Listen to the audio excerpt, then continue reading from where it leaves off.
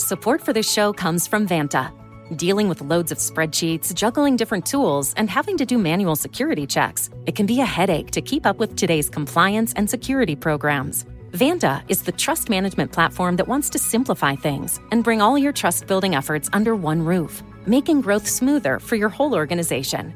Vanta lets you automate up to 90% of compliance for SOC 2, ISO 27001, HIPAA, and more. Strengthen security posture and reduce third-party risk. Get $1,000 off Vanta when you go to vanta.com/Vox. That's VANTA.com/Vox for $1,000 off Vanta.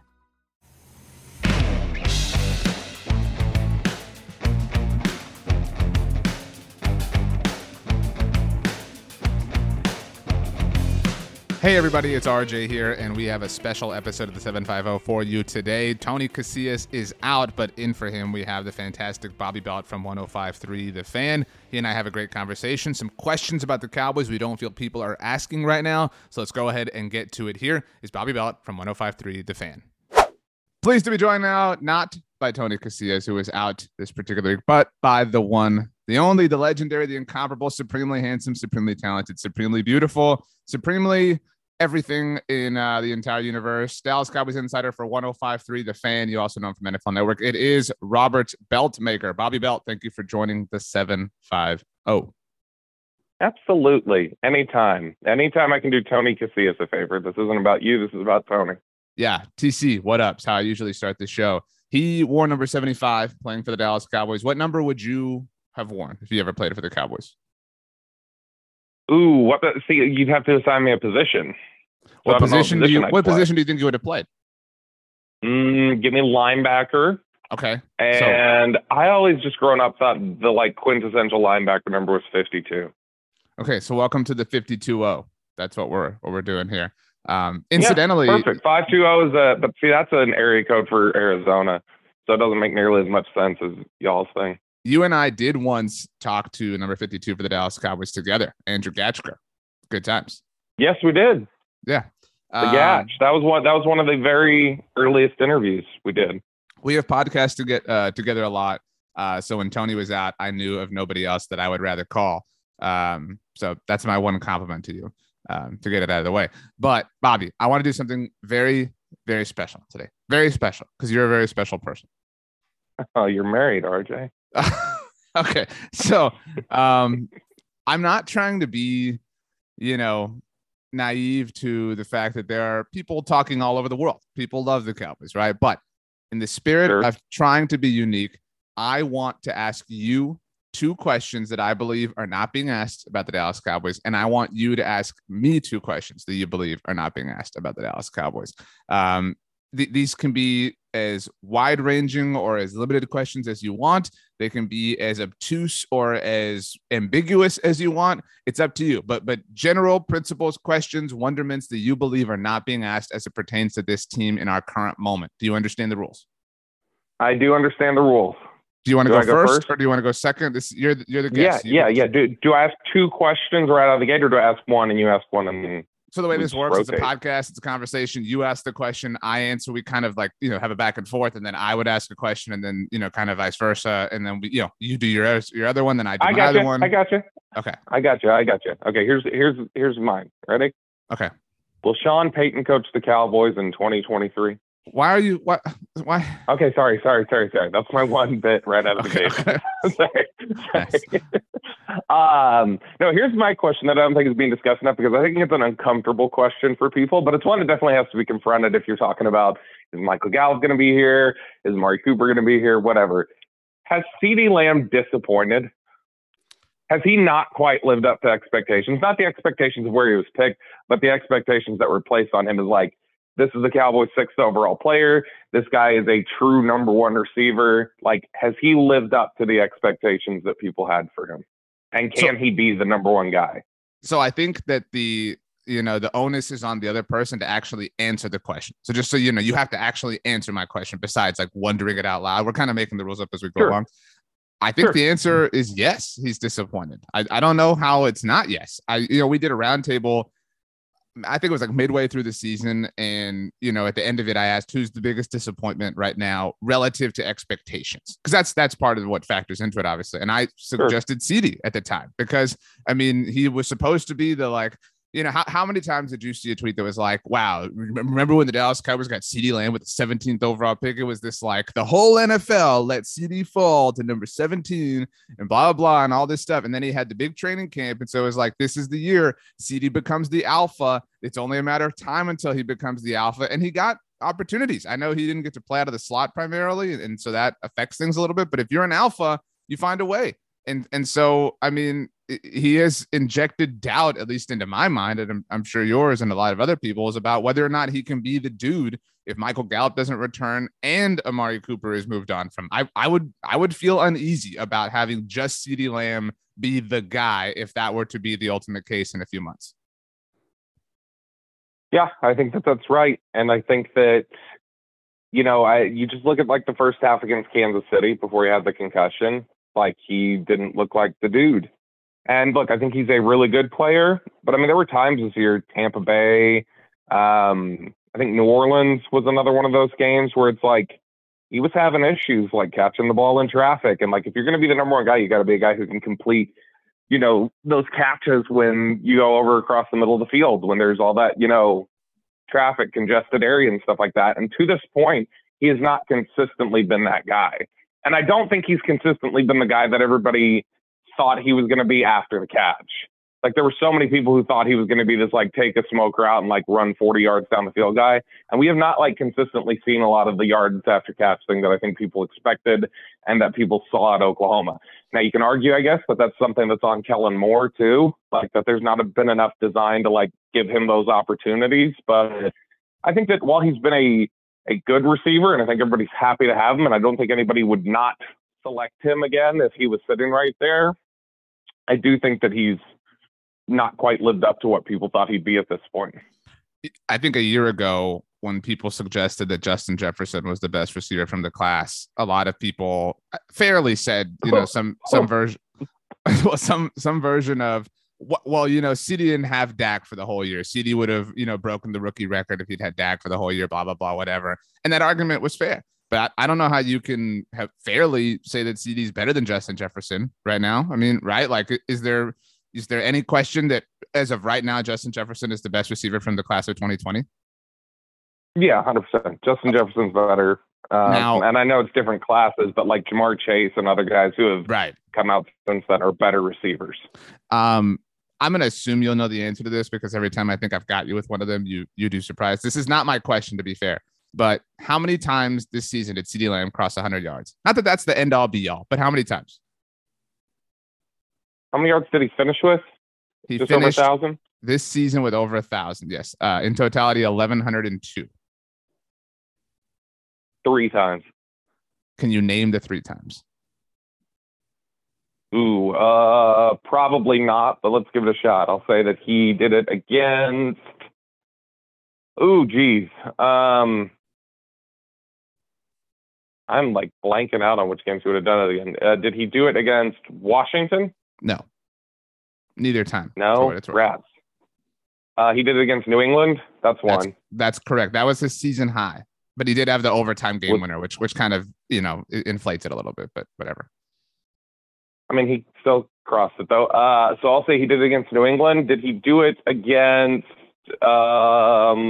Philadelphia? He did not. Carolina?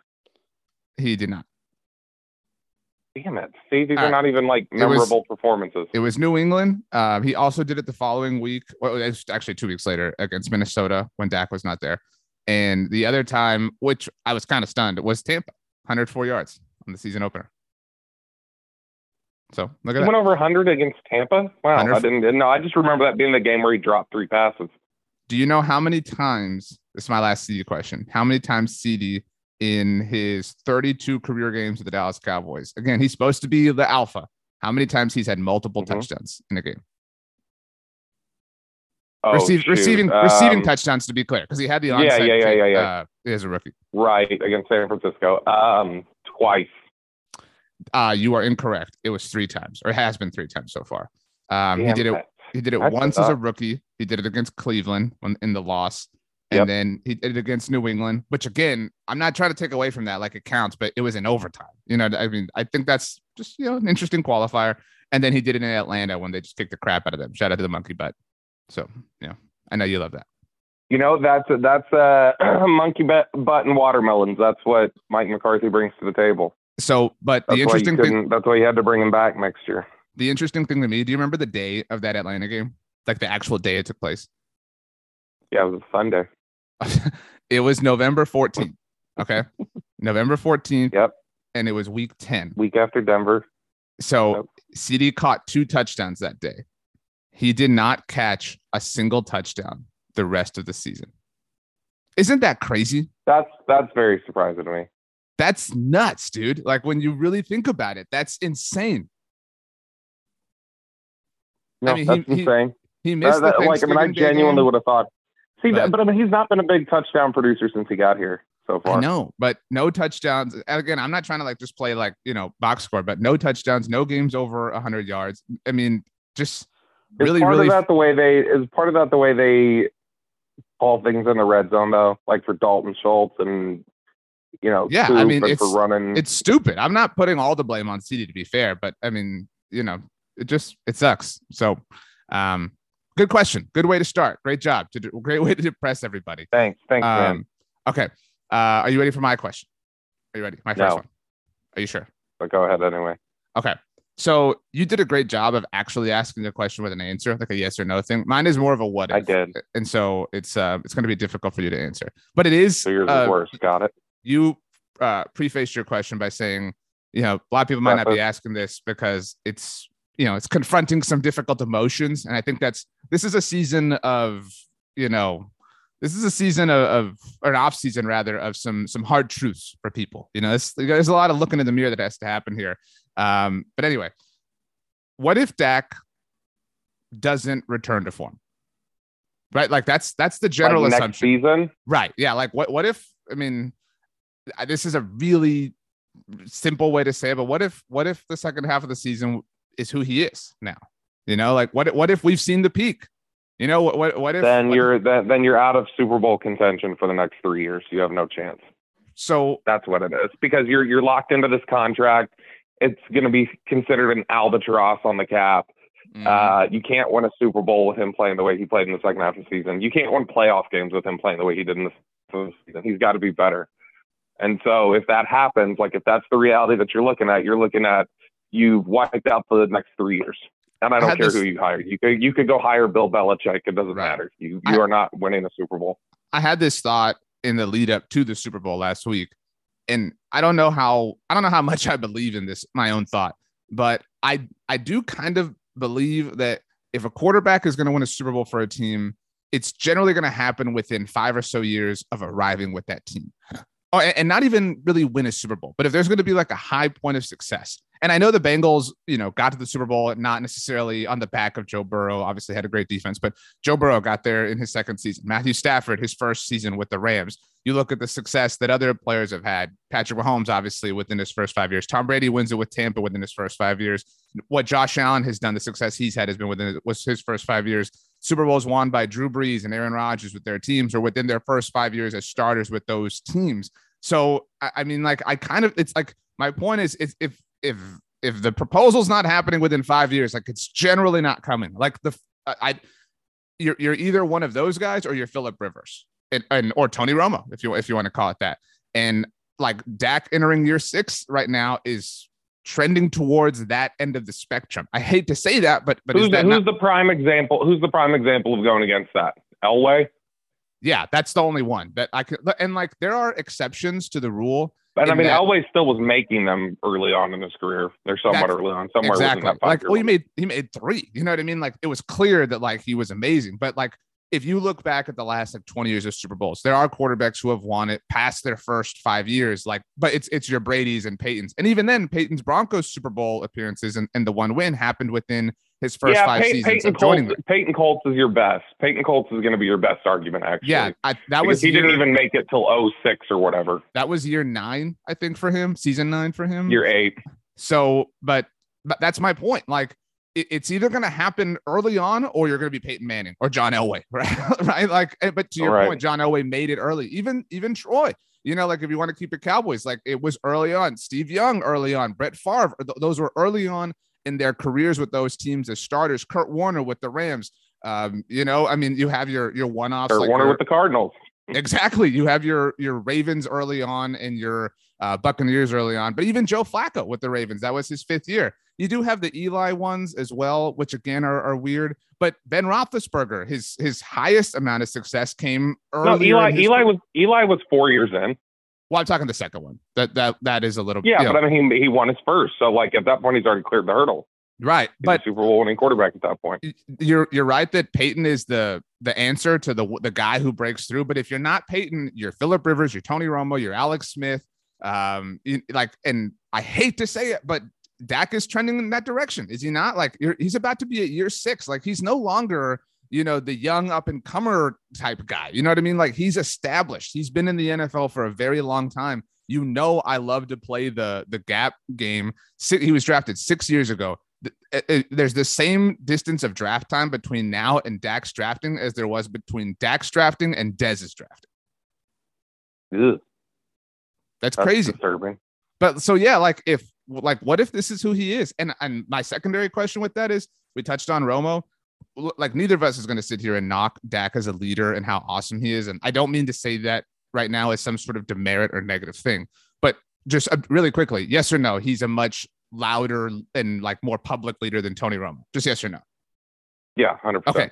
So that being said, that kind of stuff will start to get really annoying to people if you're getting further and further and further into your career and you're not having mainline success. You know what I'm saying? Like it will start to fall on deaf ears, and that hasn't happened. Oh, dude, everybody was tired by the end of the season about y'all are struggling and like people looking for answers, and Dak saying things like, well, we only care about what these guys say. We don't listen to the outside noise. In fact, this is not my question, but like this is one thing that I think needs to change, is that you saw Cheeto this week talk about, or last week talk about, it's football without the lights in Cincinnati. Like basically we don't need all the glitz and the glamour like it's going on in Dallas. You've heard Cole Beasley say some things like that. Like it's just about football in Buffalo. Sammy Watkins didn't want to come here because of the, shine that was on this organization. So like this isn't necessarily a new talking point.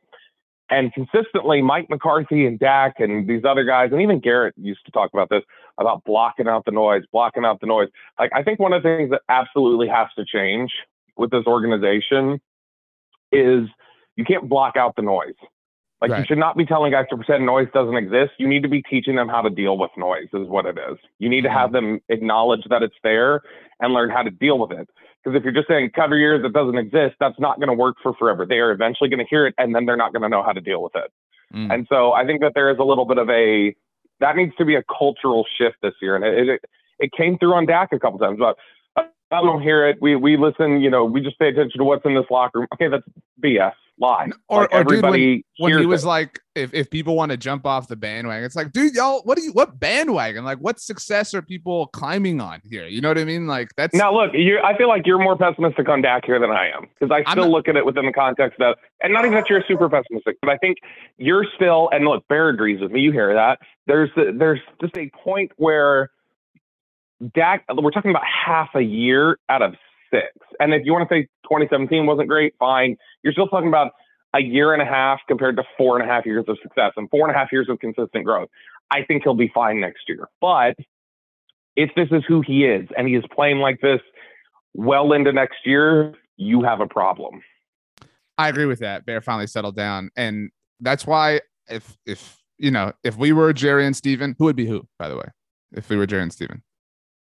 I would be, I don't know. I don't think either one of us fits Steven necessarily. I'd be Jerry, because I feel like you're going to be more conscious of the adult decisions that need to be made. Not that Jerry's not, but I think that I'm more emotional than pragmatic. You're more pragmatic than emotional. Right. A true pinky in the brain situation here. I'm not down on Dak, to be clear. I like that. This conversation has to be had. That's really all. You said he sucks. I heard it. You called him Alex Smith. But, like what I agree with you. And that's why, like, if we were Jerry and Steven, I would be terrified of letting Amari walk, because you're just retreating to the wide receiver by committee approach. Like we just talked about how CD isn't necessarily able to do things, on his own. Why would you purposefully craft that situation? But okay, let's get to your second question. What is it and why? Go. So again, I might be reading in too much here. And again, this is a yes or no. Never would that happen by Bobby Belt. They're in some cap, stickiness right now, and they can save $5 million if they just release Anthony Brown, which $5 million is a nice little chunk to carve out. That's similar amounts you've gotten to restructuring guys before. So free up $5 million just by releasing him. You have Kelvin Joseph waiting in the wings. Kelvin Joseph really did not get a crack until it was absolutely necessary at the end of the year. Given the fact that you have these draft picks behind you, you have a savings here, would you take it as a signal if they did not release Anthony Brown, even with the savings there? Is that a troubling sign about how they feel about Kelvin Joseph? I think it depends how you define troubling, because it would be troubling in that he would not. They'd be committing to not wanting him on the field for the first 2 years. And this isn't a quarterback position. This is a position where you should be on the field within 2 years. Oh, and not only that, but that's obviously true, but a position where you are not historically good at this. Like, you know what I mean? Like this would be another second round corner right after Chidobe Awuzie just had an interception in the Super Bowl.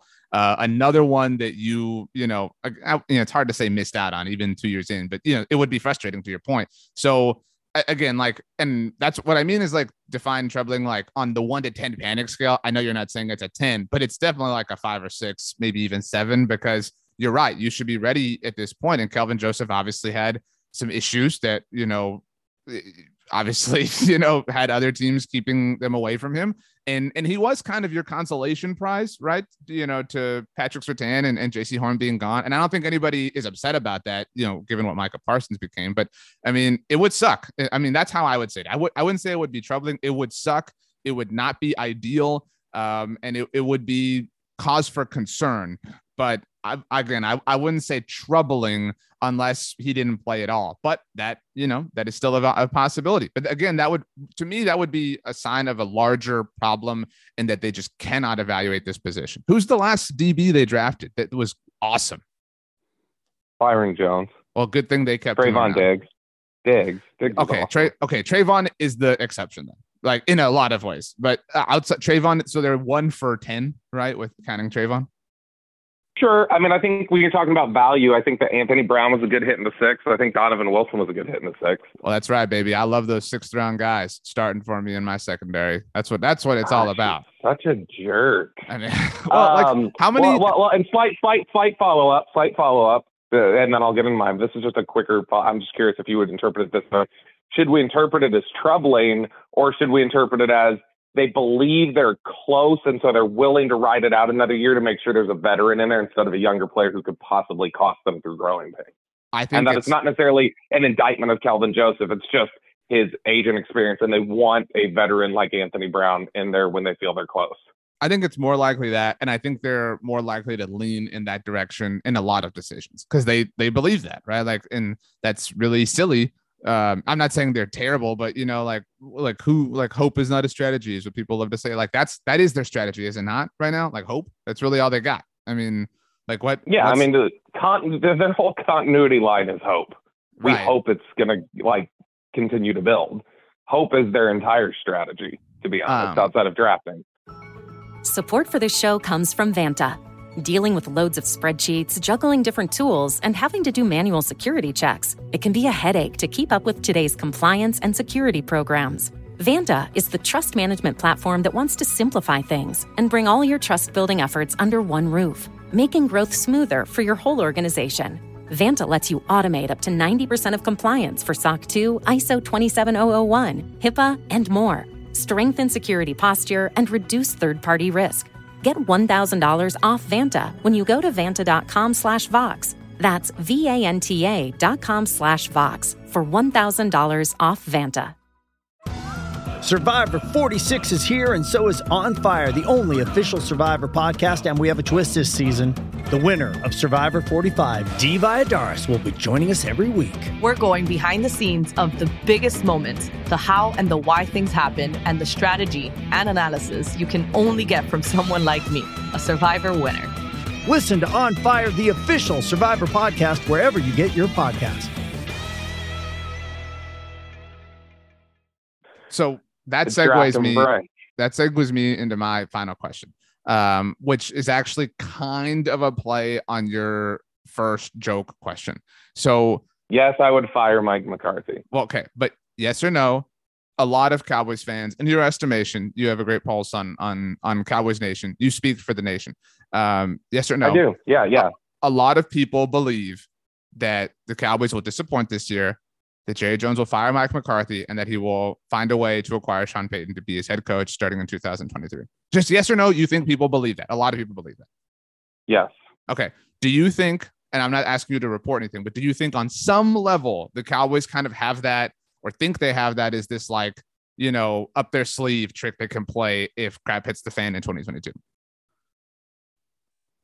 Yes. Okay. I also wonder, are you setting up further from there? Yeah, I'm setting up for my question. Yeah, I'm setting up. That's not my question. Go ahead. My question is, say that hypothetical plays itself out. The Cowboys disappoint. Mike McCarthy, continues to Mike McCarthy it up, and they move on from him in the hopes of landing Sean Payton. Finally, right? Like, these two high school lovers finally, at their 20 reunion are both single and able to, get together, and you whatever. Finally sleep with her. Yeah. This is going to happen.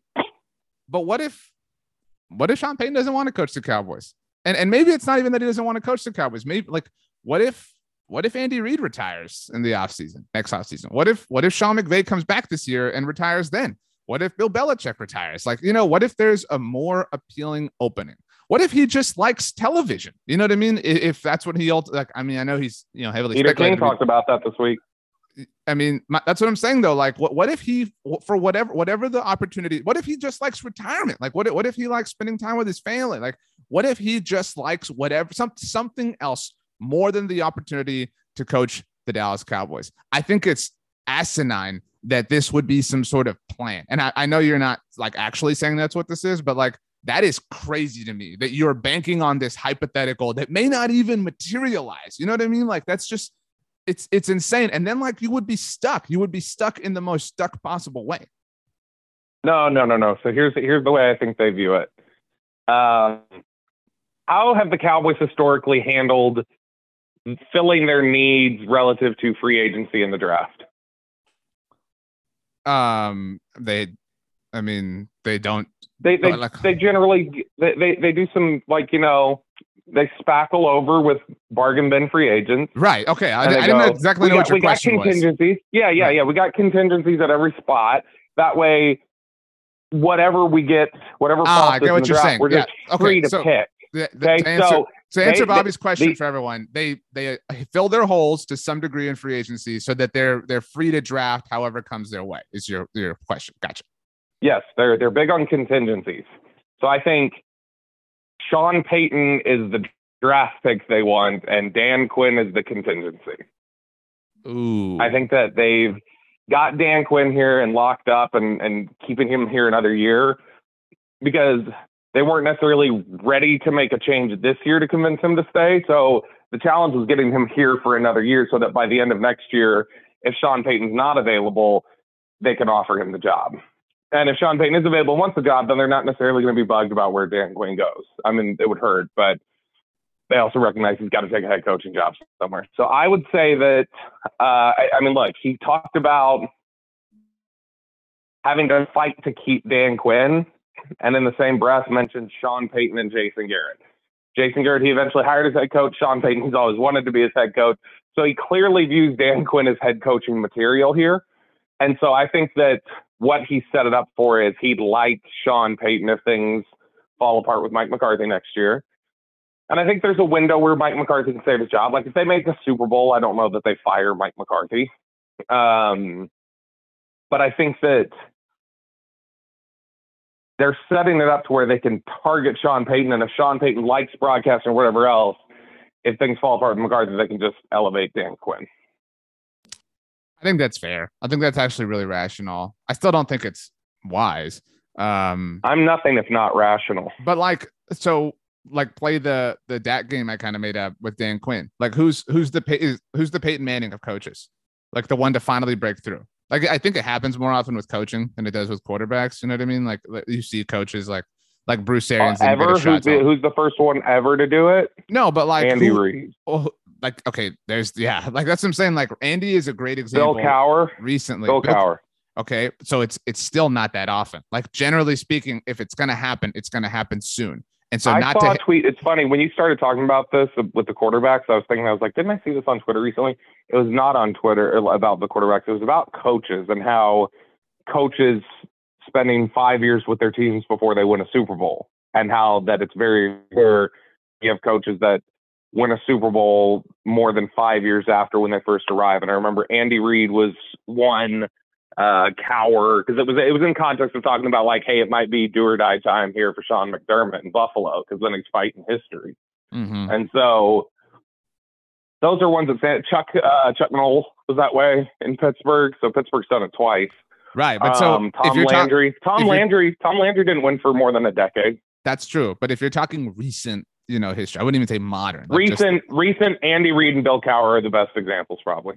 That's maybe Tony Dungy too. Like to go back to Peyton, like they kind of broke through both. Sure, but still, I mean, like part of that is having Peyton Manning, not to take away from Tony Dungy. You know what I mean? But by the way, random question: do you view Andy Reid? Do you think Andy Reid will historically be remembered more as the Eagles head coach or the Chiefs head coach? I think he'll more historically be remembered as the Chiefs head coach. And on the subject of Peyton Manning, I'll have a follow up. Do you think Peyton is more like in terms of just again like recently? Do you kind of like remember him more as a Bronco or as a Colt? Because I'm kind of leaning Bronco. I think that's just the freshness of it. I don't think it's quite like Montana to Kansas City, even though I think that's how people viewed it initially. I'm trying to think who's maybe a good comparison for that in any sport. For what Peyton did. But yeah, I view him more as a Colt, I think. I obviously have recent memories of him in a Broncos uniform, but I still view him largely in history as a Colt. Well, like this is a really small thing, but when they were doing the Manning cast, he had, those Whoop like activity trackers, you know what I'm talking about? Mm-hmm. I saw you had one on during the Manning cast and the band was orange, but it was like Broncos orange. And I just kind of feel like, like if Peyton had to choose, like it was again, like, hey, what color Whoop strap do you want? Do you want Colts blue or Broncos orange? I feel like he's just always going to lean Broncos orange. Like he just, Who do you remember Kurt Warner as? I remember him as a Cardinal, actually. Okay.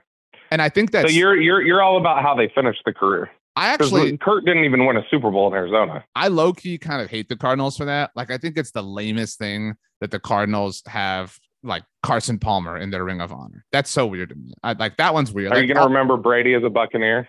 No. Again, that's a extremely unique thing. But okay. But anyway, so like Dan Quinn though, back to this point, had his success early on, right? Like got to the Super Bowl early on with the Falcons, like damn near won the whole thing. Like so, like you have to wonder, like, and I'm not saying Dan Quinn's a bad option, but like you can play that game. Like if it's gonna happen, it's generally gonna happen soon. And you mentioned Sean McDermott. Obviously, he hasn't been to the Super Bowl or won the Super Bowl, but like he's had high levels of success. He's been to the AFC Championship game. Like their team is awesome. Damn near made it again this year. So like, well, Mike McCarthy's got a lot of success. He knows how to win in this league. He knows how to win Super Bowls. Let's be honest. He's an accomplished head coach.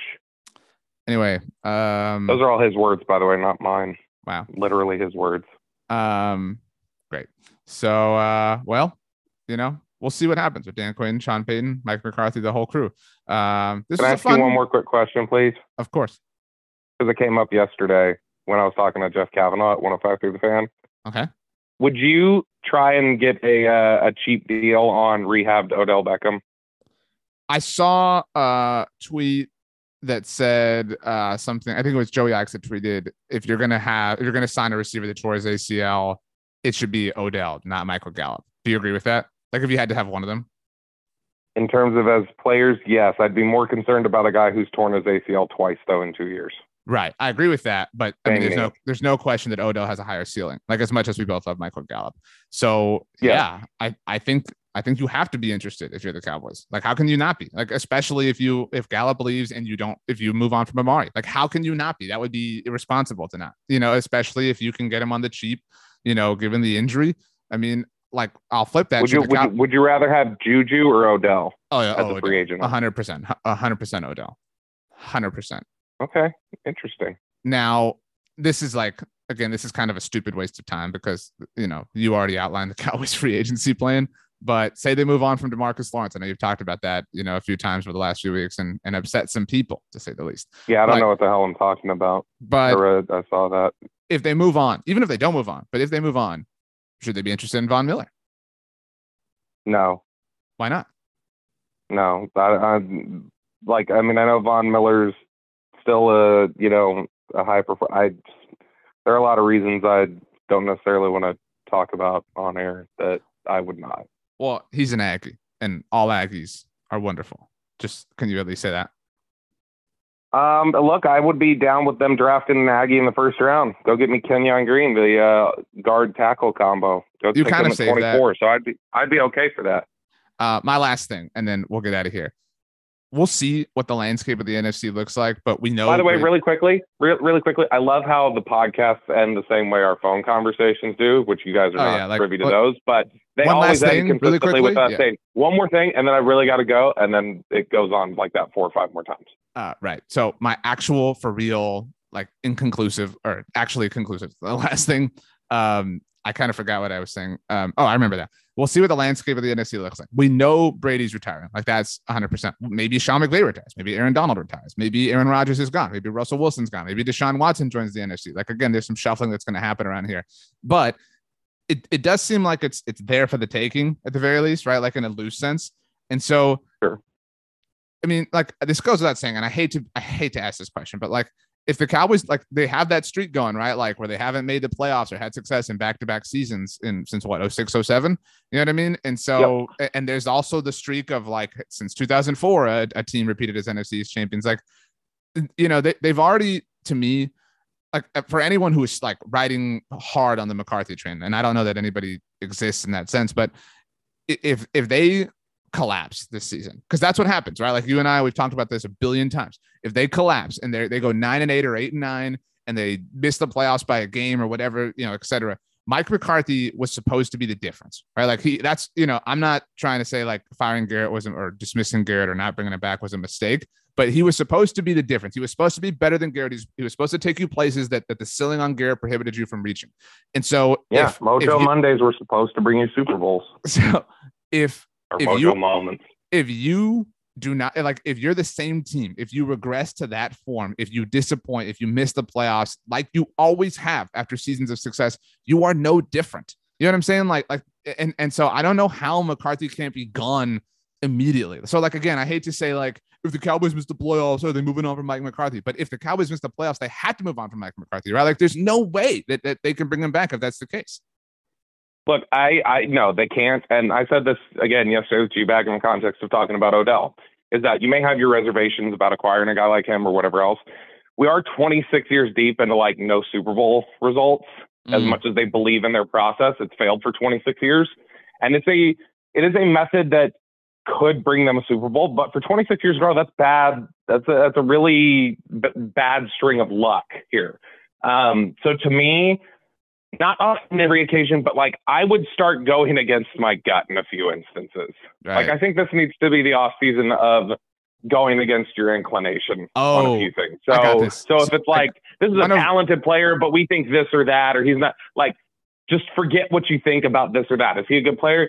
Good. Go against your gut and see if it makes a difference. So one of Bobby's favorite movies is Eternal Sunshine of the Spotless Mind.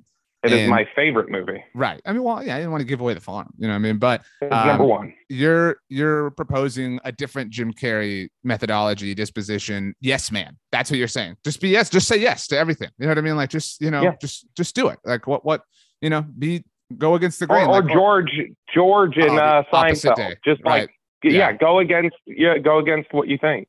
Yeah. Or like Dwight in The Office. Like, I think, like, would an idiot do this? And if they would, I do not. That's exactly like the mentality that they need. Wow. Yeah, dude. I mean, 26 years. Like, it's, I mean, if you think like we can't release Zeke because there's no like cap benefit. Do it. Just go against it, maybe. Just say, but you want to get Tony Pollard more touches, so make the move. Go against what your calculator says. I don't know how the Rams winning the Super Bowl doesn't scream that in their face. Like they care. What was their cap hit from Jared Goff this year? You know what I mean? They did it. Like they, like, you know what I mean? They figured it out. They found a way. They figured it out. Again, proof to Bobby's point, but for real, last thing, do you feel like we're in a different spot culturally with the Cowboys where Troy and Emmett and Irvin, I think Emmett and Irvin a little bit more, or Irvin specifically, where they're just like, I mean, this is the 750 where Tony Casillas is normally here, so it is kind of a legends show, so to speak. But like, to me, it says something that even Irvin is like, man, like, nah, like this ain't it. Like when you're front and center hype man, like can't even do this for you anymore. Like Troy scolding them is really scary. You know what I mean? Like I feel the disappointment in his voice. Troy has done that before, but yeah, it's becoming like a little bit of a wave. Like Deion going like, I never want to coach for the Cowboys, like he said this week. And he's like, I love the Cowboys. I wouldn't want to coach the Cowboys in the NFL. That's not my desire. Like Irvin, who does the pregame hype video for the stadium of like, let's go, like that whole thing. He's going on interviews the week leading up to. I'm like, yeah, I don't know if they can beat San Francisco, y'all. Like, San Francisco is really tough for them. And so like, there seems to be legends down through the fans seem to be so tired. Like there is so much fatigue. It may have taken 26 years. There is real Cowboys fatigue right now and real Cowboys apathy from people who have, talked a big game about, I'm never watching it. I'm not buying it. And then they still come back every year. Right. And maybe we'll see over the course of the off season. Maybe that's the thing. They have enough time to cool down. And by the time the season rolls back around, they forget about it. Maybe that's why this happens. But I feel like there's more apathy or not even necessarily apathy, anger, like frustration, depression, whatever. There is more negative dispositions towards the Cowboys from the fan base than I think there has been at this point of the offseason in forever. There's always been silly reasons for hope or whatever else. This was a crushing disappointment with one of your best rosters, and you felt frustrated with the coaching staff and other things, and they ultimately made no changes. And so it's like, okay, well, I don't buy what you say anymore. And this is something I've talked about, like the frustrating thing, I think, for people. And the reason I think people have a difficult time squaring this particular season ending loss is, there's been like a reason. There's been a moment you can point to and kind of say like, we got robbed. You know what I mean? Like if we move the goalposts just a little bit here, our fortunes are different. But this is, like you said, it's an extremely talented roster. You got all the success defensively that you've never really had before. You had this offense that, in some cases was the number one offense in the NFL.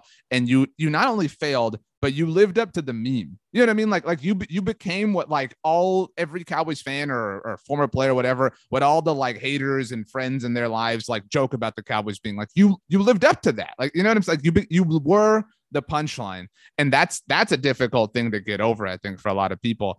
And so they spent 36 years building a legacy of America's team and like championships and everything else. We're talking about the last 26 years. We're getting close to like leading up to the point where they've gone almost as long, not quite, right, but they're getting to the point where they're almost as far away from their last Super Bowl as they were from, the beginning of their franchise. The beginning of the Super Bowl era. Yeah. Yeah. And so you look at that progression, and the last 26 years has been a legacy of excuses from the team and from the fans. And, well, if Romo doesn't bobble the snap, if this doesn't happen against the Giants, well, Patrick Creighton, on and on. If this guy doesn't get hurt, like it becomes and I think like even the fans, even the most homerish who wants to fall back on an excuse and alleviate all responsibility is tired, and they're running out of them. And so I think people are just kind of, giving up on it. I bet you, I don't know this for a fact, I bet you it bugged Jerry Jones that only 2 people cared enough to show up at Senior Bowl when the beat knew he'd be talking. 2 reporters were there, and one of them was with the team. I agree with you. I will say my last line, because you brought up Jerry.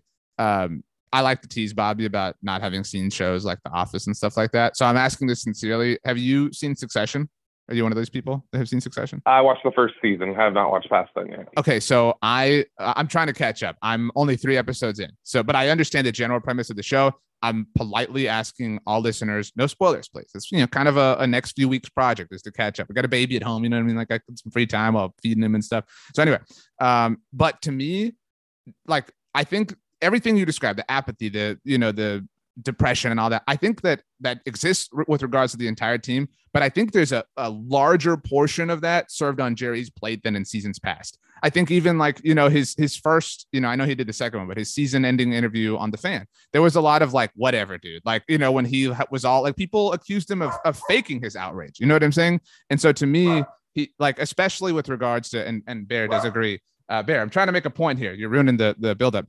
But, you know, Bear's like, don't you dare slander Jerry Jones. Right. But like, so with like through the prism of like a succession based thing, Troy, the triplets, let's just look at them. They're kind of like the children, right? And Jerry's like the father that like built this empire of a business. And now they're like disappointed. You know what I mean? Like it's reached that point where they're like, dude, like this is a problem. Like, you know, like this can go on no longer. Like is even they're calling out Jerry. I thought Emmett's quotes last week were really revealing, saying like, you know, you see time wasting, you see, you know, time passing, like they're all just kind of fed up. Tony loves to joke here on this show about how his Super Bowl ring ages him.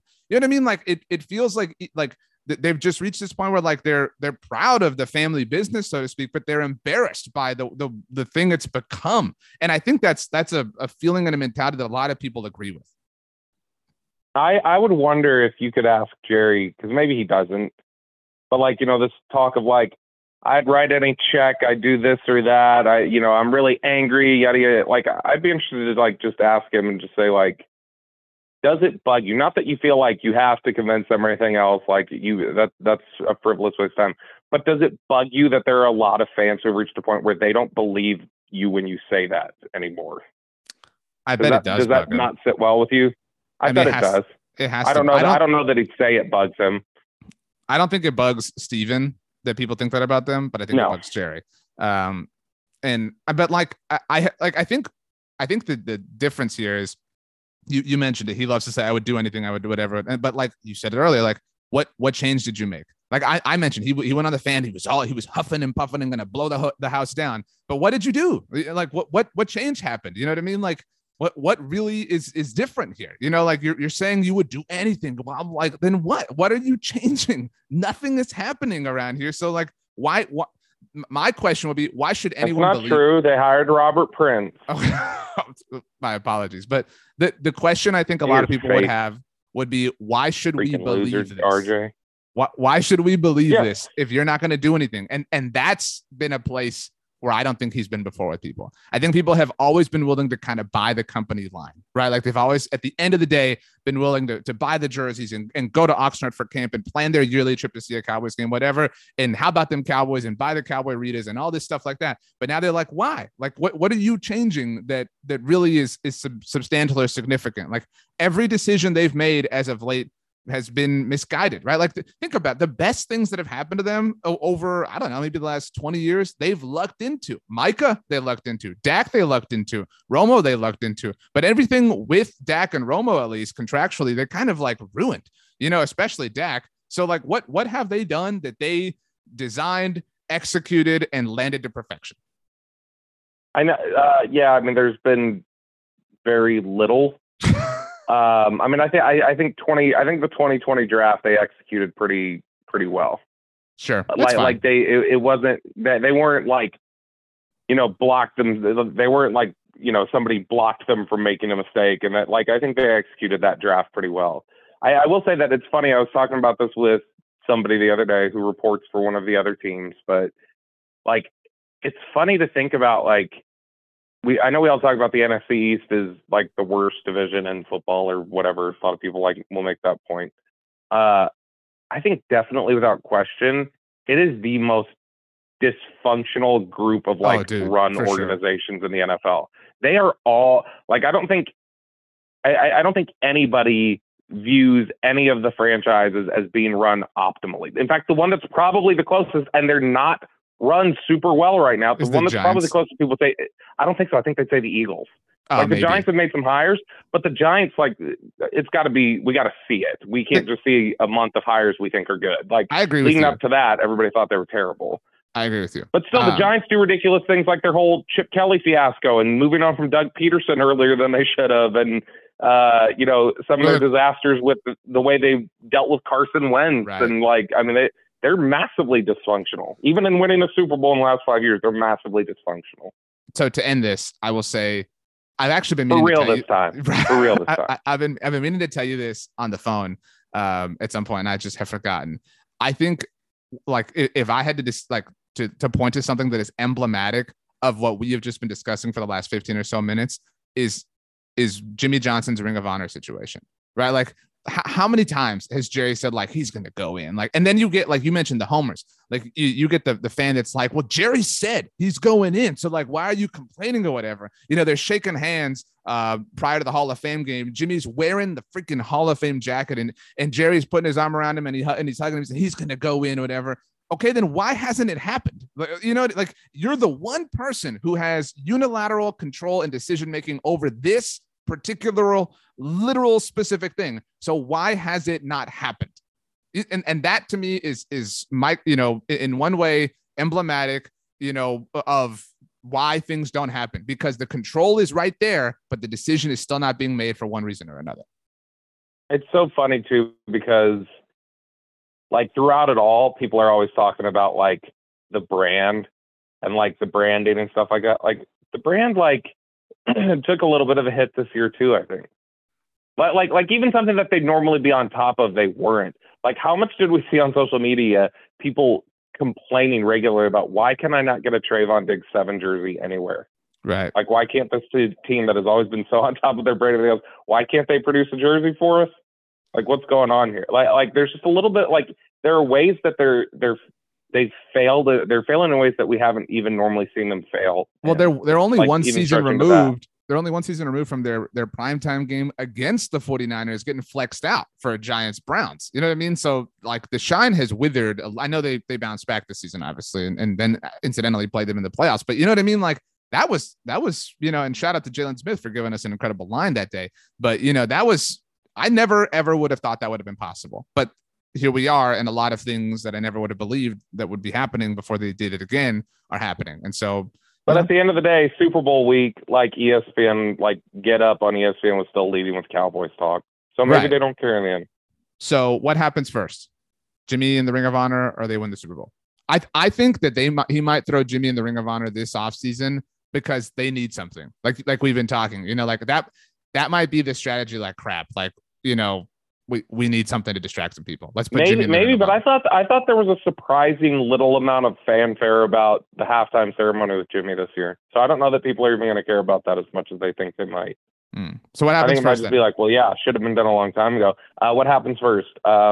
Sorry, really quickly, Jimmy. to that point. Well, to that point, whenever it does happen, if it's this year, it will turn into nothing but ridicule. To your exact point, because all the responsibility, this should have been done forever ago. There will be no praising of Jerry. It will be nothing but, you waited forever to do this and you shouldn't have done it. Obviously, this is not going to happen. It's so late in the process and everything like that. But I'm just sitting here thinking one of the ways you could get the fan base to freak out and be engaged, even though it'd probably be a terrible hire at this point, is if you pull the Washington and go and get Joe Gibbs, and you would managed to pull Jimmy out after 20 years. People would freak out. And even though, I think most people go, guys, he's been away from the game for 20 years. This probably isn't going to work. And, who knows how long he's actually sticking around. I think there'd be a bunch of people who just be, drunk off of it with excitement and be who cares? Jimmy's back. I actually am going to amend my prediction and say that Jimmy does go into the Ring of Honor this coming season, but he does it with DeMarcus Ware and Tony Romo. So it's Jimmy, but it's also Jerry's two guys. You know what I mean?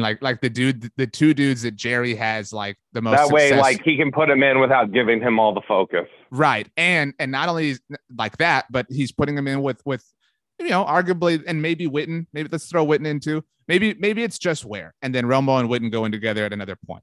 But he's going in with somebody who is a shining example of the success of Jerry, the general manager, apart from Jimmy Johnson. You know what I'm saying? That's the specific couching I predict to go along with the Jimmy enshrinement. Is the first day of Steven running things, whether Jerry retires or whatever else, is the very first day he's on the job, they announced Jerry in the Ring of Honor. Oh, dude, for sure. 1,000%. Like, I think that's 100% what happens. The very first day of Steven taking over, he puts Jerry in the Ring of Honor. On Twitter at Bobby or Belt the very TX, first day of Charlotte taking over, whatever. You can hear him and see him at 105.3 The Fan, or at a local Brahms. You like Brahms, I love Brahms. There's a Brahms literally a mile away. Less than a mile away from where I live, probably. Have you ever walked there? Yep. Okay. Good for you. I walk regularly around our neighborhood and listen to podcasts like the 750. Nice. And as I'm walking around, I walk right by the Brahms a lot. But I also don't stop in usually because it's this kind of defeats the purpose of me walking. Right. And getting ice cream or something. But Okay. Your favorite ice cream flavor, and then we leave. Cookies and cream, I guess. Okay. Not bad. All right. Bobby Belt, love you. Thanks for joining us. Love you all.